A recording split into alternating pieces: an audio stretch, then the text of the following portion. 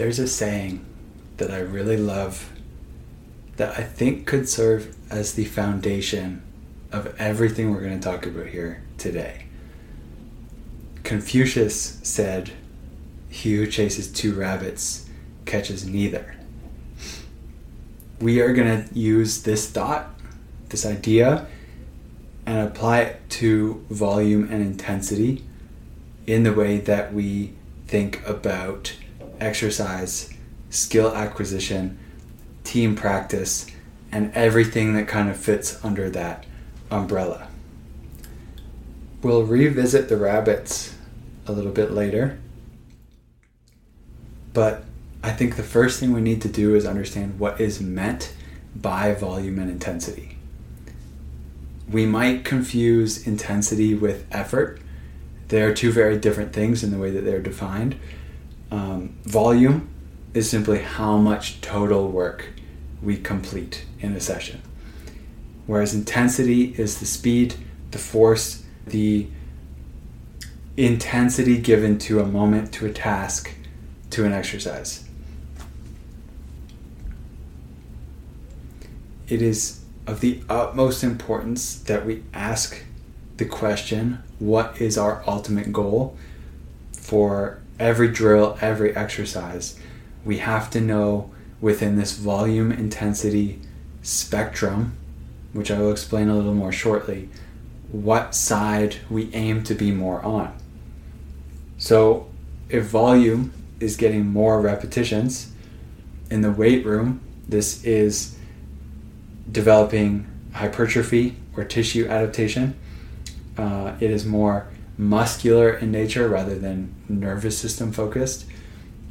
So if we're seeking volume in the weight room, that is the desired outcome.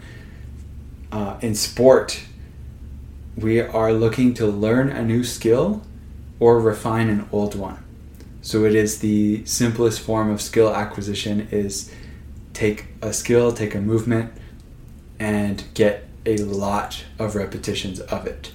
Okay, so that's our high volume work, both in the weight room and on the field of play. The intensity comes in the weight room with the goal of maximizing maximal force production, rate of force development, and this will be more nervous system focused rather than muscular system. On the field of play, in your sport, we are working to establish skills at game speeds or even faster than game speeds, faster than we might be able to perform them within the confines of a game, with the intent being to see transfer of that skill to the game environment. Okay, so again, we have to stop, we have to ask ourselves, in a given drill, in a given exercise, in a given day, are we looking to maximize repetition and volume or the intensity of what we're doing? Because we can't get both. The goal that never changes, regardless of what side of the spectrum we're going to be on in any given moment, is quality. We want to see quality of movement. We want to see quality of outcomes. And the bottom line is fatigue kills the quality of execution. When we're doing high volume work, fatigue creates random nervous system patterns and it harms skill acquisition. It's very hard for us to learn something new under a state of fatigue. When we're chasing high volume work, fatigue causes a lower success rate in the expression of our skills. So if we are practicing our jump shot, being fatigued is going to cause us to miss a lot more, and it's just not productive to us enhancing that skill. In terms of high intensity work, fatigue decreases max outputs. And this is across all scenarios, in the weight room, on the field, on the court. If you are under any amount of fatigue, your top speed drops, your ability to produce force drops, your rate of force development drops, your coordination drops. So if we understand that to increase our ceiling for speed, for power, for our game speed type actions, we have to be training at or near our highest potential.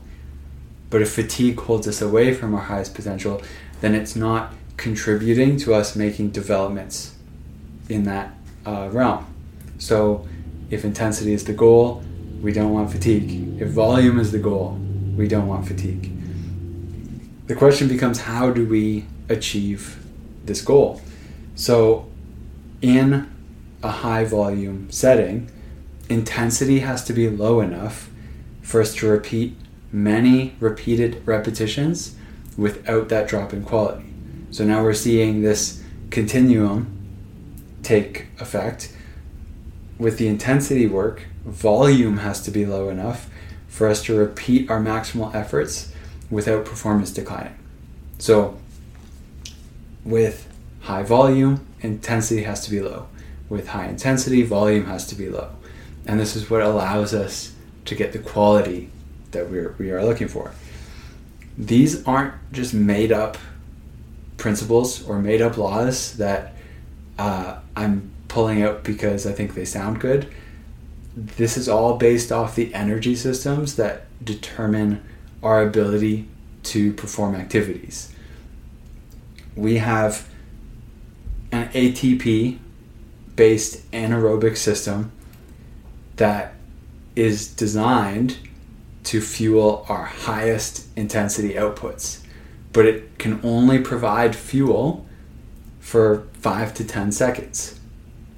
So that's where you see, if you take the example of a 100-meter sprinter, it is very challenging once they get up to their top speed to maintain that top speed all the way through the finish line. Everyone will start to decline as they approach the finish, because even a 10 to 12 second sprint, which is what the higher levels of the 100-meter sprint end up to be, is too long to be at our true 100%. On the other side of the spectrum, we have an aerobic system, which is designed to fuel us for very long duration activities. That's why if we're at a low enough intensity of, say, walking, we'll pretty much never reach a point where we run out of energy for walking. If anything, our feet or our soft tissues are going to fatigue before our body's able to or unable to produce fuel for that activity. So we have these two extremes where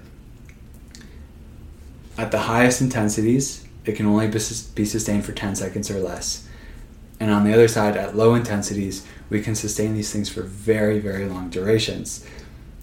But when we start to merge the two qualities, when we start to come towards the middle, we lose the quality of both, and we stop making the most efficient progress towards the outcomes that we're looking for. So the way I'll put it here is the riches are in the extremes. How low can you get volume so that we can get the highest intensity? Or on the flip side, how low can you get intensity while still being productive so that we can get a lot of repetitions, a lot of volume in on that day? Now, let's look at some examples of what this actually looks like. If I'm in the gym, and I'm starting with the gym because I think it's an easier representation, or it's easier to see what's going on here. So if I'm in the gym and I'm chasing high volume, I might be doing something like this, as you'll see, where I'm doing a TRX row. The reps are high. The intensity is low enough that I can get all the repetitions that I'm aiming for, and this will be good for hypertrophy and tissue adaptation. We also have something like a pogo hop, or in this case, as you'll see, a band-assisted pogo hop, where I'm actually unloading the exercise with the band so that I can get more repetition, more height on each repetition, and I can perform this for longer durations, again, for tissue adaptation. On the flip side, again, sticking to the weight room, A trap bar deadlift is a great example of a high intensity movement where you'll see here, not only are we loading this exercise heavier, but I'm also trying to move it with as much speed and intent as I can. The intensity drops lower if the thing is relatively heavy, but we're not maximizing the speed of movement, then we're still working at kind of like a sub-maximal intensity zone.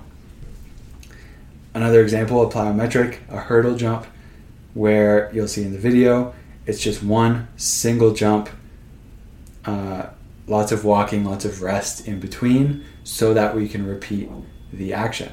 If we actually run that clip back, you'll see in the background a lot of guys standing around, sitting around, and some might look at that and think that's a problem, but it's actually exactly what I wanted from that session, because each player that approached that hurdle was giving it their 100% effort intensity.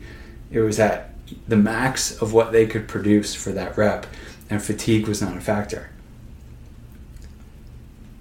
Now, if we move into sport examples, we'll start with basketball. If we want a high volume session, here's Klay Thompson giving you a phenomenal example of what a high volume session looks like. You'll see he's standing in one spot, taking threes.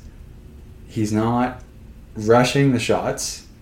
It does help him in this case that he is a rebounder, but he would be able to perform this specific spot up shooting exercise for a very long time before quality dropped off, before fatigue set in. And if we're trying to develop our skill as a shooter, this would be a very beneficial thing to be doing. In the soccer world, high volume, I'm sticking with shooting because we can kind of compare 1-to-1. Here's a shooting drill on the pitch where a player simply receives the ball, turns, and shoots it at the net. There's no sprinting, there's no three action combo into a move. It's very minimal movement. You'll see the two players are trading off positions, so you're getting rest in between reps. And again, I believe this is an activity that could be repeated for many, many repetitions to really just refine that skill.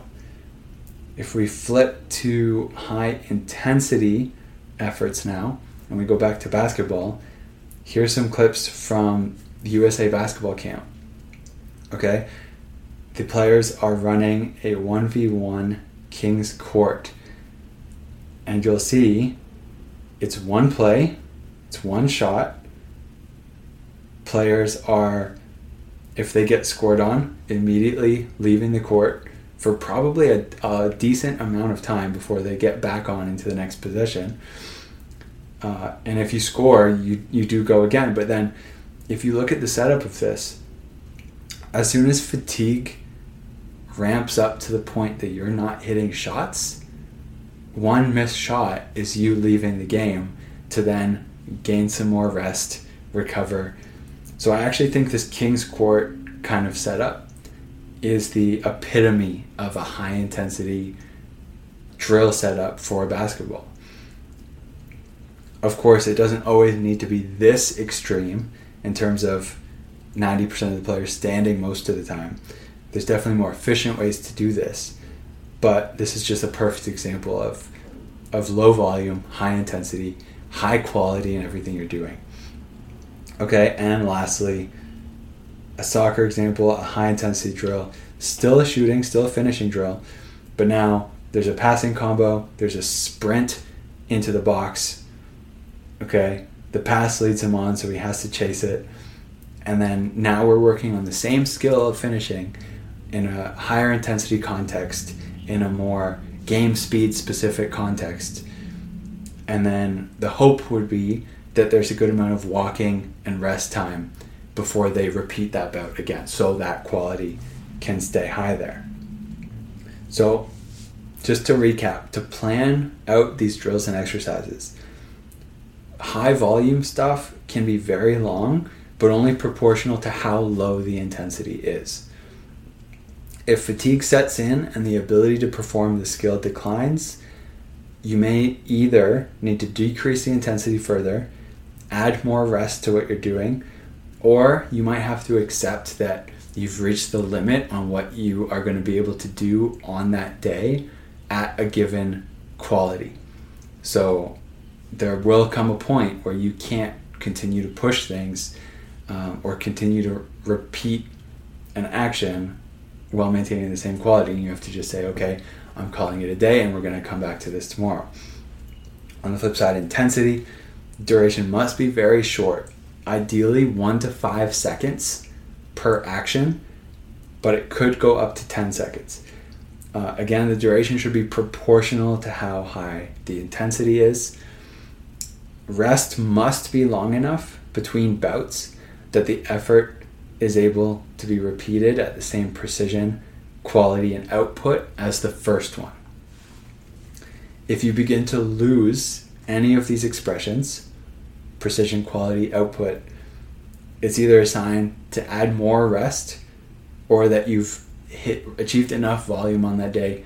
There's no point in going further. Now, to put a bow on all of this, for next steps, begin seeking quality in everything that you do by having dedicated goals for each exercise and drill. You should know what you want to see more of, either repetition or intensity, and the way it's set up through the duration and the rest times that you choose, it should promote that goal. Don't let a fear of we aren't working hard enough turn you back to what you were doing before. A child can invent something that's challenging. You can go out and run 10 kilometers and it will be challenging. That's the easy part, is to find something that's challenging.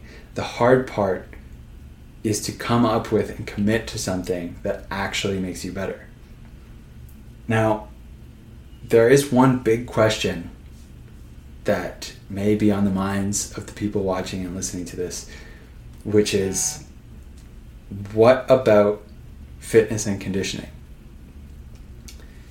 Now, in a perfect world, fitness comes from primarily, especially in season and in preseason, primarily from sporting activities. And although I've just told you to work in these two very, very extremes, just think back to the energy system conversation from earlier.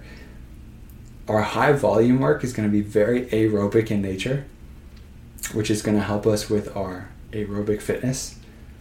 Our high intensity work is going to develop that ATP driven, short duration, quick burst energy source. And then the thing that wasn't mentioned here but plays a big factor is when you're playing games, you are kind of more in that middle zone. It is a high intensity effort, a high intensity activity that you're performing for a decently long duration or a decently high volume. So this is going to push you more to that middle zone where it's more of that glycolytic energy system. And if you're playing enough games, I think that's going to develop that sufficiently that fitness won't be a problem. If you're doing all these things and fitness remains to be an issue for you, I think it should be pursued or supplemented with separate activities, whether that's specific conditioning on a bike or something non-impact, so you're not conflicting with other things that you're doing. But chasing these two extremes, high volume, high intensity, with games kind of falling somewhere in the middle, I think that's going to be your most specific conditioning strategy. Hopefully conditioning isn't something you have to think too much about in a typical season. So if you wanted to dive a little bit deeper into this stuff, I wrote a blog breaking all of these things down. I've included some video clips in there too. You can find that at my website, millerhumanperformance.com, or at the link below. If you listened to this on my podcast, you can find the video version on YouTube and Spotify. It'll have all the video examples that might be helpful to understanding some of these concepts here.